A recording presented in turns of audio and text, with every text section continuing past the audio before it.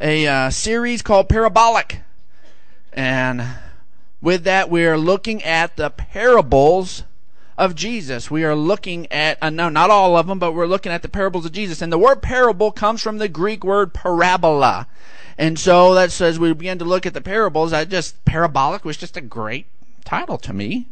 And other people may not get that excited about math, but I always liked math in school. And the cool thing about parabolas and parabolic equations is every parabola has a central focus. And Jesus did not tell these parables without trying to communicate a central idea. Now, there are all sorts of wonderful things because God's word is deep.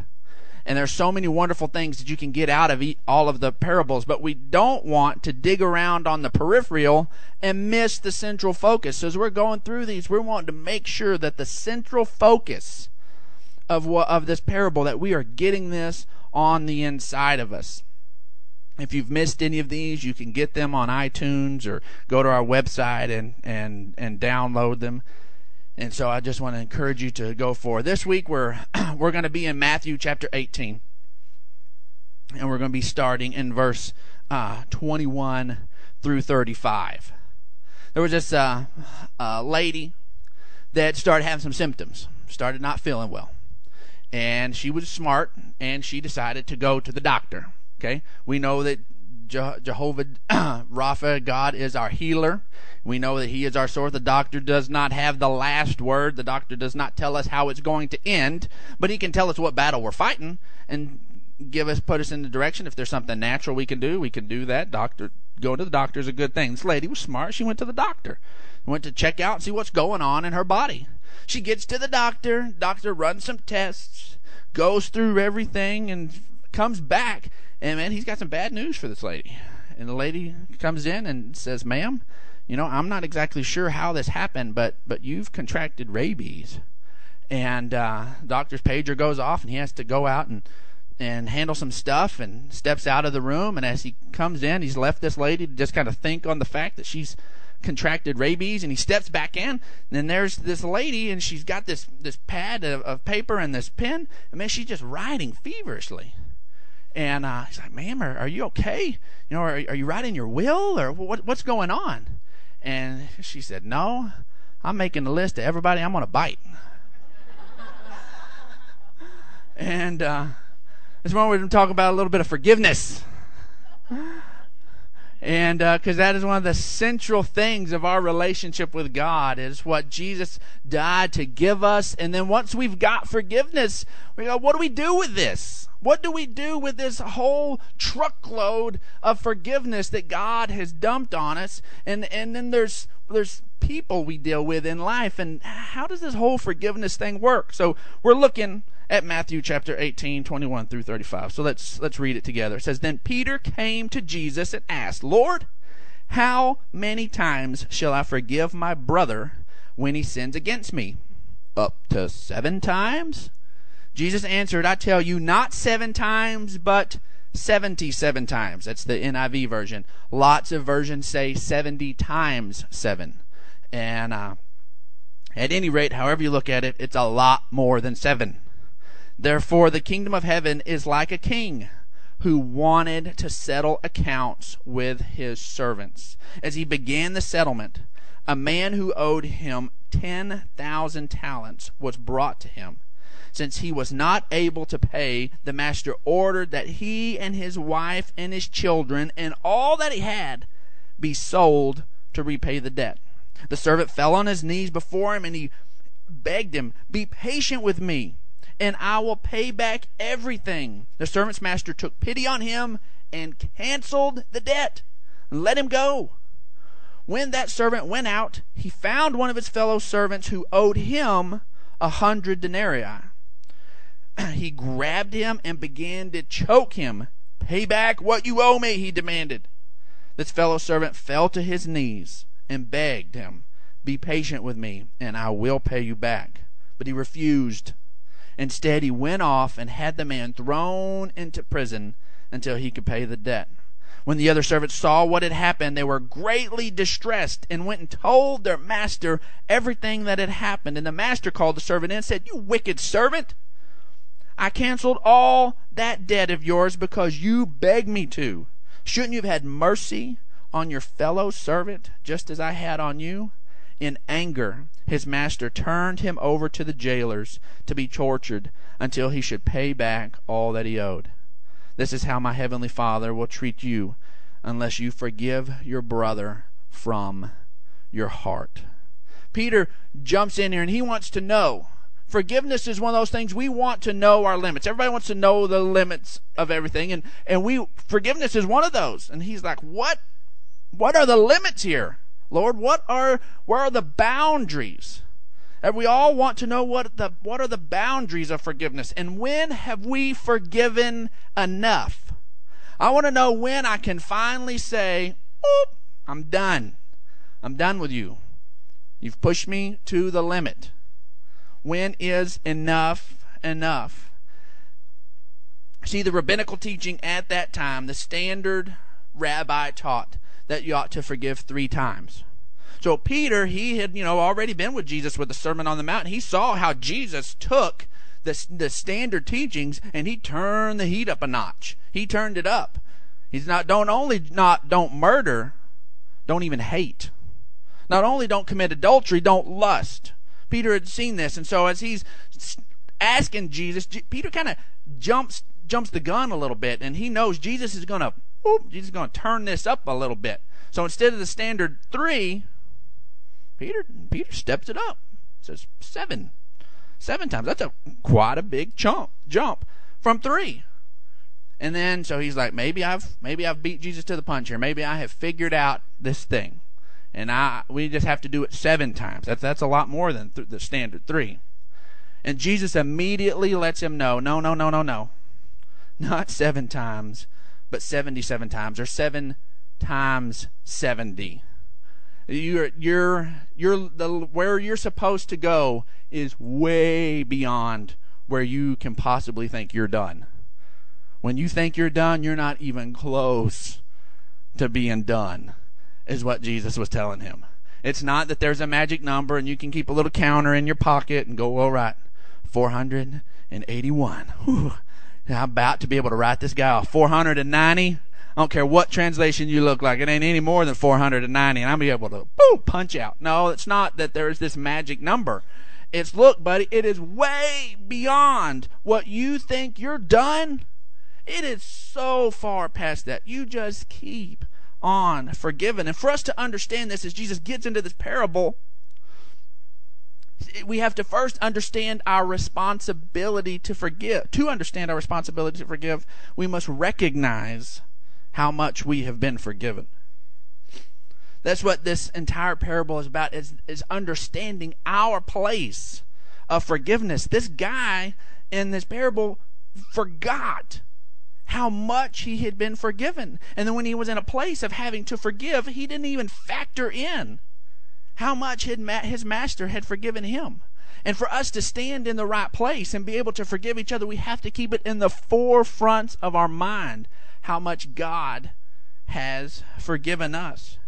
Now, this number, 10,000 talents, in our little Western mindset, it's a little hard for us to wrap our minds around 10,000 talents. 10,000 is a big number, but it's not that big of a number. I mean, that's like $10,000. I mean, you buy a used car for that or something. I mean, that's, that 10,000, we deal with that number on a regular basis. But 10,000 talents, that's a whole other issue. Now, different people have calculated it in different ways, but you remember when we talked about the parable of the talents. And the talent was pretty much a standard measure of a year's wages. So you look at this, and this is 10,000 years' wages. 10,000 years' wages. I mean, you just live a long, long time and still not get up to that. We look in San Angelo's demographics. The standard household average, according to Wikipedia, is $38,665 a year. So you have 10,000 times 38,665. You have $386 million, a third of $1 billion, that this guy owes. It's a lot of money. No lotto that I've ever heard of could you win and then pay your debt off. There's no, come on lotto, come on this. There isn't any of that.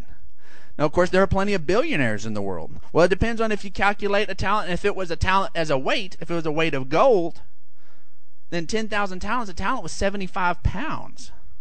You have 10,000 chunks of 75 pounds of gold and 16 ounces in a pound, and you calculate that on what gold closed at this week at about $950 an ounce. You're looking at a little over $11 billion. However you break it down, however you want to look at and see what could this talent be represented, it's a lot of money. It's crazy lot of money. Jesus was talking to the common folk there, and to say 10,000 talents was just like, what? How could anybody even get into that much debt? How could you do that? You know, Michael Jackson just passed away and had something like $400 million worth of debt. You're like, what do you do to get $400 million? Obviously, it's something. Somebody who loans out that kind of money. That's a lot of money. There is a huge, huge debt. Unpayable. Just not even able to deal with. And this guy gets forgiven this debt. Now we're going to track forward and look at what he had to forgive. So he is forgiven this unpayable amount of money. Somewhere between $3 billion and $11 billion. Ooh, wiped clean. He's free to go. Not to mention, is that off of his case, he gets to keep his wife and his children. He's about to lose everything. His wife and children, all of it, gone. And all of it is forgiven. All of it is forgiven. Then he comes in contact. He's got a clean slate. He's not even having any compulsion of him needing some money so that he can kind of pay towards his own debt. And he comes in contact with a servant who owes 100 denarii. Owes him 100 denarii. And so maybe this was part of the money he had got from his master, and he loaned it out to this other guy in this smaller chunk. And 100 denarii, remember a denarii was the standard laborer's day wage. Just a standard day's wage. So 100 days' wage. Now that's not an unpayable amount of money. So we look at that, and you look at just the standard labor rate. You know, if it's at $15 an hour, when you have 100 days worth of work in an 8-hour day, that'd be about $12,000. If you look at minimum wage, it's going to be about $6,400. So somewhere in that, it was a chunk of money. When Jesus picked 100 denarii, Jesus could have said 2 mites. Jesus could have said there were other weights of money. He could have said 1 denarii, but he says 100. 100 denarii is a chunk. I don't know about you, but I just don't want to see $12,000 just have to write that off. Somebody owes me $12,000. I care about that. The people he's talking to, they cared about that. That was a debt. Jesus isn't making, with this story, he is not making light of the offenses that everybody brings. He's not saying, well, that this offense that this person's brought against you is just nothing. In comparison to what we've been forgiven, okay, absolutely it is. But in just everyday things, yeah. These offenses, he's not calling them lightweight, nothing things. When he calls it 100 denarii, that's a chunk of change. Most people won't sneeze at an extra $6,000 to $12,000. And most people won't just be easily, oh yeah, forget about it. No big deal. I got that much in my left pocket, so some do. But most, the average Joe that he's talking to here, that was a chunk of money. And so this guy shakes him down for this money and won't let him go. One of the first things we have to keep in mind is how much we have been forgiven. And the only way to understand it is to understand our own sinful nature. See, so many times when we forget to forgive, we have forgotten how much we have been forgiven. We forgot how dead in our trespasses we were. See, Matthew 6:12 tells us, forgive us our debts as we forgive our debtors. They are connected. They are intertwined. There's a responsibility to forgive just as we have been forgiven. Colossians 3:13 says, bear with each other and forgive whatever grievances you have against one another. Forgive as the Lord forgave you.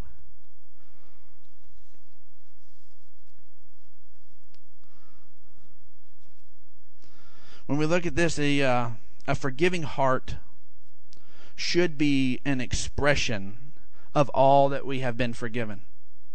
When you read through the epistles and Paul's writings, we see Paul growing in this. As believers, the longer we're around Christ, the more we learn, the more we mature, the greater our understanding of what we've been forgiven ought to be. We shouldn't become more and more self-righteous and feel like we're all that and so good. We ought to grow in an understanding of, it is so unimaginable that I'm forgiven. It is just overwhelming that I am forgiven. Let's look at just the life of Paul. We look at 1 Corinthians 15:9. In 1 Corinthians 15:9, he writes to 1 Corinthians around year 53. So around year 53, he writes that he is, as he's going along, he says that he is the least of all the apostles, saying he doesn't even deserve to be an apostle. So here he is that he's the least of the apostles. And he understands that flow, not saying that he, in his mind at that point, he was thinking that he was better than everybody else, just the least of the apostles, but that's his quote. Ephesians 3:8, as we move forward about 7 to 9 years. Ephesians was written somewhere in year 60, year 62, somewhere in there. He says that he is the least of the saints, the least of everybody that's ever been saved, that he is the least of those. As he has progressed, here he is writing Scripture. That is Scripture that he is penning as he writes that he is the least of the saints. He has been growing in his understanding of all that he has been forgiven. He recognizes it. Then finally we get to a year later. He's writing to Timothy in year 63 and refers to himself as the chief of sinners. The least of the apostles, the least of the saints, and finally he sees himself as the most vile sinner that had ever walked the face of the earth. That's the way he saw himself. He recognized as he grew in Christ, as he went forward in his life, his understanding of all that he had been forgiven grew. That's why I believe that's what made him so excited about carrying the gospel forward. And he was so impassioned about it, even as his fire did not get less and less and less with years. His passion grew every year. He would just go forward and move forward and so want to carry the gospel to those that haven't heard. And I think because his understanding of just how trapped and dead in our sins we are, and who he himself is, and that pushed him to this place. And this forgiving heart was an expression of the fact that we have been forgiven. Romans 13:8 says, "Owe no one anything except to love one another." Forgiveness is a central issue. Forgiveness is a central issue that Jesus was trying to communicate. He even used, now miracles, those are big deals, right? Miracles are big deals, and miracles are something that all flowed through Jesus' ministry. He used them to solidify who he was, to point. They were fulfilling prophecy about him and his coming. Miracles are still for today. Jesus still expresses himself on this earth through the miraculous. But one of the things that we look at there in Matthew 9 is that Jesus actually used miracles to point towards a greater miracle. And that greater miracle is the place of forgiveness. That greater miracle is the place of being able to have a reconnected relationship with God. It is actually way easier in the scope of the world for my arm to get chopped off and God to miraculously grow me a new one than it was for me to have a relationship with God. In our human minds, because we don't recognize our depravity and how sinful we've been, we think, oh my gosh, is a new limb growing? That's just unthinkable. But yeah, people can get saved. Sure. Yeah, no problem. when really the greatest miracle ever is the fact that we can be reconnected with Christ. Matthew 9:6 says, "But so that you may know that the Son of Man has authority on earth to forgive sins." Then he healed the paralytic, saying, "Get up and take your mat and go home." So you know I can forgive. Here's a miraculous sign. So you don't worry about it. Forgiveness is such a central issue. Mark 2:7-10, or 7 and 10 says, "Why does this fellow talk like this? He's blaspheming. Who can forgive sins but God alone? But that you may know that the Son of Man has authority on earth to forgive sin." And then he performed a miracle. Our forgiveness is one of the central issues. It goes back to the original place where God created us to live and commune with Him, and sin entered humanity, and forgiveness undoes that. The Jesus justly taking the price for you and I undoes that and puts us back in a place where we can commune with God and have connection with God just like He had originally designed us to. And then as we move forward in our parable, we see ultimately that there are two kinds of servants. They're the forgiven and the imprisoned. The first guy, or the guy with the 10,000 talents, he had a debt he couldn't pay. And he was just about to be imprisoned. He was about to be in the imprisoned class. I'm going to throw you, your family, your children, everybody into jail until you're able to pay the last dime. Oh my, we're never getting out. This is done. And then he begs for forgiveness. He recognizes that he just needs patience. He needs mercy. And the master gives it to him. And then the other one, of course, he goes then, and the other servant, his fellow servant, asks for the same thing. And he says, "No, I'm going to hold you accountable for this. I'm not going to forgive you." We had already covered, I got ahead of myself on my notes, that Jesus is not downplaying the debt owed between the servants. It is significant. There, whenever we look at Luke chapter 17, verses 4-6, it says, "If he sins against you 7 times in a day." This is Luke's take on the same thing. It says, if he sins against you 7 times in a day, and 7 times comes back to you and says, "I repent," then forgive him. And the apostles said to the Lord, "Increase our faith." This is not a lightweight deal. Forgiveness is not, that's why it's something we have to talk about as a group on a regular basis. One of the things that we are God's expression of His forgiveness. We have to be showing that. We have to be walking in it. And it is not an easy thing. You think about all of the different stuff that Jesus asked of the disciples. And this is one of the only times they're like, "Increase our faith." You don't want us to forgive? Increase our faith. Woo! Hold up. You can send us out to perform miracles. You can send us out to do all this other stuff. But you want us to forgive? You're going to have to do something on the inside. I can't do this. You're going to, Lord, you increase what's on the inside of me because I'm stuck. You want me to do that? Oh, increase our faith. It is not an easy task. We don't just gloss over the fact that walking in forgiveness is something that's just incredibly easy. Because really, so many times when somebody hurts us, we want them to know, bare minimum. A lot of times we want them to suffer. They're going to suffer. But bare minimum, we want them to know how much they hurt us. We want an acknowledgement. Anybody here ever have to forgive somebody that they never knew they hurt you? That's a tough deal.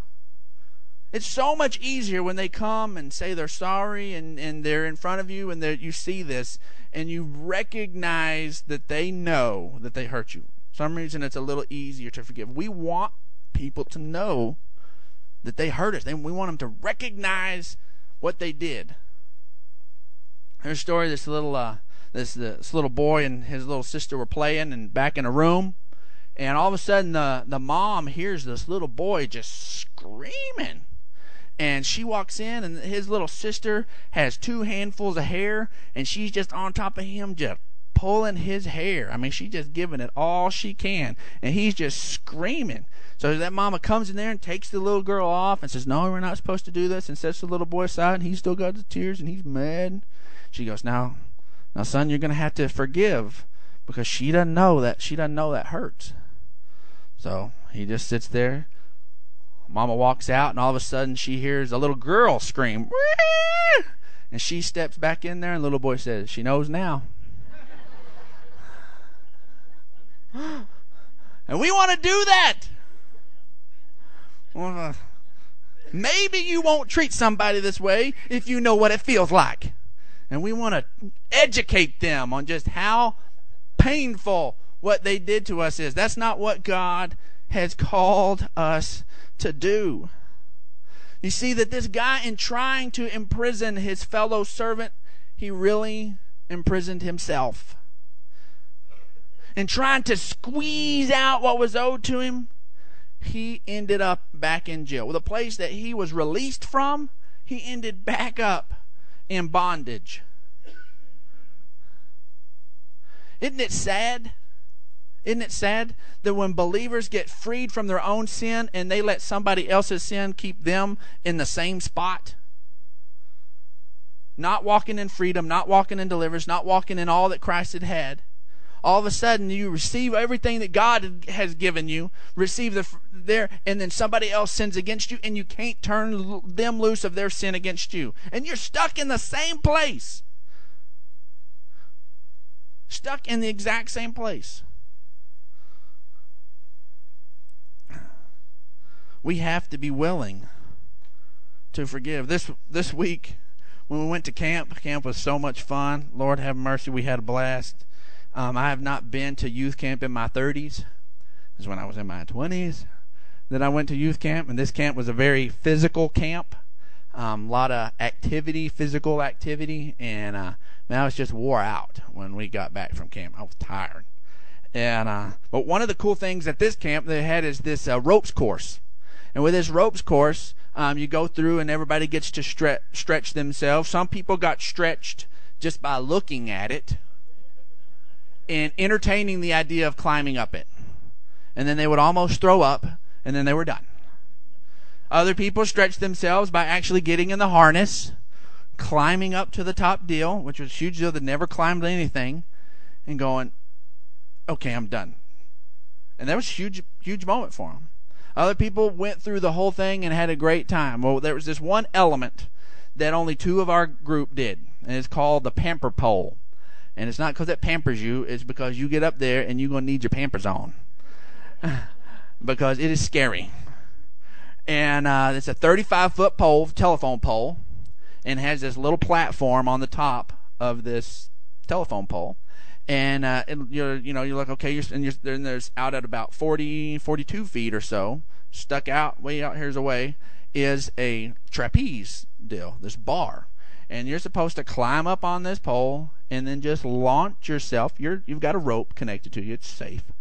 And you're wearing a helmet. A helmet's going to help you if you fall 42 feet. And so then you just launch yourself out into nothingness and grab this pole. But they don't let you do that by yourself. You have to go 2 at a time. And so you have to get up there, and that platform looks like it's plenty of room for one person, and they put 2 people up there. Well, one of the guys that went, Gabriel Dunn, he decided he was going to do this. And he asked around to the other guys, and they're like, nope, nope, nope. And then Anthony Lahone said, "I'm in, man. I'm with you." And Anthony Lahone, they got over there, and man, I was excited for them. I started to get a little nervous for them, and they got all geared up, have their harness and their helmet. It's going to keep their head intact. And they climb up, and Anthony shimmies up the pole and gets up there and is standing on top, 35 feet, just balancing on there. Nothing to hold on to, nothing around you to grab onto, just air. And then Gabriel begins shimmying up the pole, and of course he's wiggling the pole, and he's surfing at 35 feet high. And Gabriel finally gets up there, and and uses Anthony as part of the pole and pulls himself up, and they're finally both up there. And what was so hilarious is the ropes have to be positioned correctly so you don't jump into the rope and like get tied around and all this stuff. It's critical that this thing that's here to protect you doesn't turn and become something that hurts you, because there's nothing they can do about it if it gets tied around you at 35 feet. I mean, there's nothing they can do. And so it's very critical you follow the instructions. Well, Anthony was prepared. He had his rope, running in front of him, down back of his head, down the back, attached to him. So rope was completely out of the way. He could just jump, no big deal. Well, as Gabriel is up there, of course, there's nothing to hang on to. And so he is holding his rope, which is attached to him. He's safe. And he is holding on. And they're like saying, Gabriel, let go of the rope. Let go of the rope. And he can't do it. You can just see him. And he's just trying to. Finally, he sits there and begins to let go of the rope, and he lets go, and then he sees that because it had been tied in a little knot, and there was this little extra hanging off. And he comes around, and you see him grab this little dangly extra part, and he's just holding on to that, which of course is doing nothing for him, doing absolutely nothing for him. And they're still having to tell him, let go, let Gabriel. I mean, they're getting firm. Let go of the rope. And so finally he sits there and he lets go of the rope. And as I'm sitting there watching that from 35 feet down below and completely safe, and I'm sitting there thinking about that. Man, that is how we are sometimes with these things in our lives. We just flat don't want to let go. And forgiveness is not easy. And so many times we will let go of the main part, and we're just going to hold on to a little bit. I'm just going to hold on to this. Doesn't matter. It's just this little extra. I'm going to hold on with just a little bit. And the thing with unforgiveness, if we leave a little tiny root of bitterness, it provides a snare. It provides a potential trap to hurt us. It was just as bad for him to hold on to the little bitty, seemingly nothing extra, as it was to hold that thing right in front of him. Because if he jumped, all of a sudden there's slack. He's flying through the air. Can get around him. Not good. And so it didn't matter what part of it was. He had to let go 100%. Man, so many times that's the way we are with these offenses and with these different things. Man, we're up there. It feels shaky. It's unnervous. We've got to make this jump to this place of forgiveness. And we're like, how on earth am I supposed to do this? All I know is it feels a little bit better when I'm hanging on to this deal. I feel a little safer. I feel like they're not going to hurt me again. I feel like I can handle this deal if I just hang on. When really, you're not. And you say, if you're held the whole time, you are putting yourself in jeopardy. The dumbest thing that you can do is to hang on to the unforgiveness. That is the worst thing you can do. You are totally and completely stuck and putting yourself in peril. We have to let go 100%. Hebrews 12:15 says, see to it that no one misses the grace of God, and that no root grows up to cause trouble and defile many. That little bitty bit, if we don't turn loose of it, I'm telling you, it will stay there. Because as long as we're hanging on to it, we're going to end up rehearsing it and reliving it. I've used this story multiple times on talking about forgiveness and whatnot, but it's just the best story I've got. But my grandfather is a big golfer, and golfed for years and years and years. And you golf as much as he's golfed in his years. Eventually, what happened to him happens. And he was on an old number 1 tee box there in Andrews, Texas. And somebody, would you believe? That's what he always says, would you believe? This old boy towed the ball. And the guy drives it, and it just hits off the tip of the club, and just at like 10 feet away, nails my grandfather in the chest. So you don't want to take, we played paintball, and that was difficult. But I'm telling you, you want to have a lot of guts, let somebody drive a golf ball into your chest. That's manly. And so, anyways, and so it was an accident. He got nailed in the chest. And my grandfather tells stories, and of course he would share this story. Well, we ran into my grandfather like 6 months after it, and he was, sharing with somebody the story. And as he would tell the story, he'd go, "Would you believe?" And someone's over there towed the ball, and that ball came and it went boom and hit me right there. And then he'd go, "Oh," and I still got the bruise. And so he had to say, "Papa, the bruise you have now is not the bruise from the golf ball. It is the bruise from you telling the story. Because you re-bruise yourself every time. Because to communicate it, man, you got to show the intensity. You got to show it. And, man, you relive the whole thing." And I tell you, so many people are carrying wounds from years and years ago. And you would swear it was that person that gave you that bruise all those years ago. When really, it's the rehearsing and not letting go and all these different things. And the bruises you have now are self-inflicted bruises. They're not bruises from that original deal. And unforgiveness is a trap where you become in a prison and yet you have the key in your pocket to get out. We have to be willing to forgive. We have been forgiven so much. I've always heard it said, unforgiveness is like taking poison and expecting the other person to die.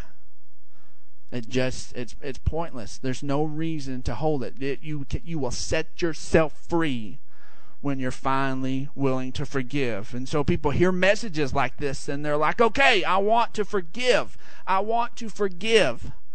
And then they come back 2 weeks later and say, "Pastor Brandon, I chose to forgive, but I think about it and I still get angry. I still have these things. What is the deal? Did I forgive? Did I not forgive? What's going on here?"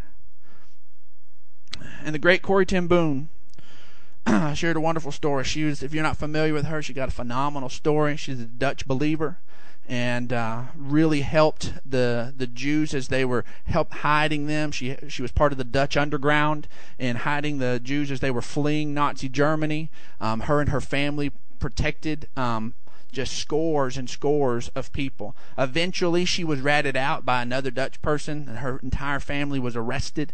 Her father died in a concentration camp. Her sister died in a concentration camp. She got released from a concentration camp based on a clerical error.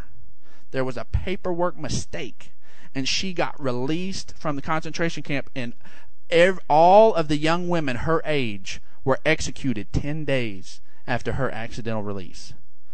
10 days later, she would have been gone. And she made it through, and of course a lady that gave of herself like that and suffered that kind of loss had some forgiveness issues to deal with. I think she had some massive stuff that she had to handle. And she was talking to a Lutheran pastor and who was helping her deal with her dilemma. And he told her, he said, dealing with forgiveness is like climbing up in that bell tower over there. And he pointed to the bell tower. He said, you get over there and you grab that rope and you give it a good yank and you let go. And you have bell rings. But then for some reason you've let go, but it keeps ringing. And it rings again. And it rings again. And it rings again. And finally, as you leave it alone, as things keep going, eventually that silences. She just couldn't understand why she would still get so angry at these different things. She said, I am choosing to forgive. And he told her, he said, the moment you choose to forgive is when you letting go of the rope. And he said, don't get upset with yourself because the anger hasn't quit ringing out yet. He said, you stay in the place of choosing to not grab that rope again, not start the process again, not start yanking on that thing again. And as it goes, you will look up one day, and not only because of your choice of forgiveness, you will be freed from the anger as well. Some people make a choice to forgive and they get freed from the anger of it immediately. But I know in my life, most of the time, it's staying in a place of forgiveness is choosing not to yank that rope again. I'm not gonna do it. And just let it ring out and let it work out. Clara Barton, the founder of the American Red Cross, somebody brought up a vicious deed that was done to her, and she just was like, she was acting like she couldn't remember, and they just kept saying, "No, you're bound to remember," and just go back through it again. And finally, she said, "I distinctly remember forgetting that." They wouldn't leave her alone, and finally she's like, "I have put that behind me." Yes, she has some mental recollection, but she remembers choosing to forget it, to move on. The forgiveness process is not a lightweight deal, folks. I so wish it was. Jesus used 100 denarii to let us know that even in his eyes, this isn't a lightweight deal. His disciples said, help our faith in this area of forgiveness. But I tell you what, it is crucial. It is crucial, or we will live in a prison that we have the key in our pocket, and we will hurt no one but ourselves. We have to choose to let go of that rope, leave it let go, and make a decision to distinctly remember forgetting that. We're gone. We're done.